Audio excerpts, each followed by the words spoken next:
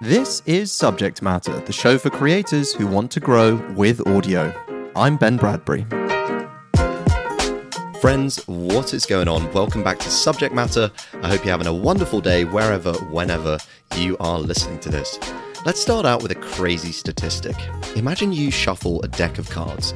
The odds are that that combination has never been shuffled before in human history. Isn't that crazy? Now, likewise, there's over 4 million podcasts out there today. And what I'll submit to you is that every single podcast is like one of those deck of cards that's been shuffled. It's totally unique. There's no one playbook you can roll out for success for your podcast. You have to figure out the unique combination that works for you. So how do you go about figuring that out? Well, the big opportunity, and where I advise everybody to start, is by learning what your strengths are and starting to play to them. Welcome back to our show growth series, where we're answering that big question: how do I grow my podcast audience? And today we're turning inwards. We're looking at you, the creator, and what you can bring differently to your show. Because depending on your strengths, you're going to have a very different show. You might have a different delivery style. You'll ask different questions, different formats will be open to you. And if you want a comparison, let me give you 2 shows you can jump into real quick. Go and listen to an episode of Entrepreneur on Fire with John Lee Dumas. He puts out a bonkers amount of episodes. He asks very similar questions every time, and it's very high energy. Now, if you compare that to an episode of Making Sense with Sam Harris, go and listen to Sam Harris ask one question. On EO Fire, John Lee Dumas is like, "Hey, welcome to EO Fire. It's John Lee Dumas, da-da-da." And on Making Sense, Sam Harris is very measured, and he's delivering these very clear, focused points. And so you can see just from my rubbish impressions there that they're actually 2 very different podcasts. And that's because they're 2 very different people, of course. Now, you are unique, my friend. You have something going for you that nobody else does. And the whole game is to figure out what that thing is. Now, 2 ways that you can do this. First of all, is with a personality test. I love a good personality test. They're such a good way of actually getting to know you better. 2 of my favorites, one's called the Myers-Briggs test, or MBTI for short. That stands for Myers-Briggs Type Indicator. And you can go on a site called 16personalities.com.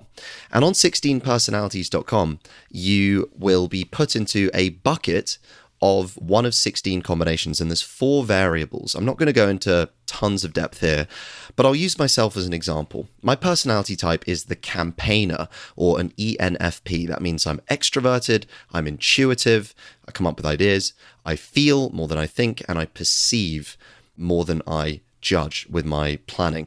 Now, the thing that I'll hone in on there is the E for extroversion, because the opposite of that is introversion, and that means that I get energy from being around people in social situations. Well, a podcast is just a conversation with friends, so guess what? This is energizing for me, and it means I can bring a very upbeat delivery to subject matter and be upbeat to you, for the listener. So that's the first test. The second one, which I came across this year, is the Clifton Strengths. And this might be my favorite test.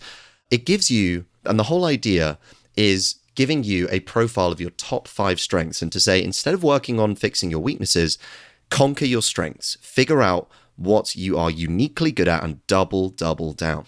So I'll give you an example. One of my strengths, or 2 of my strengths that I'll focus on. Number 1 is positivity, my top strength. And then another is intellection, which means I like playing with ideas. So if I think about applying that to a podcast, it means I can bring this very optimistic tone to the podcast. You see, there's a correlation there with the ENFP of the Myers-Briggs type. So these are all just data points I'm using to get to know myself better.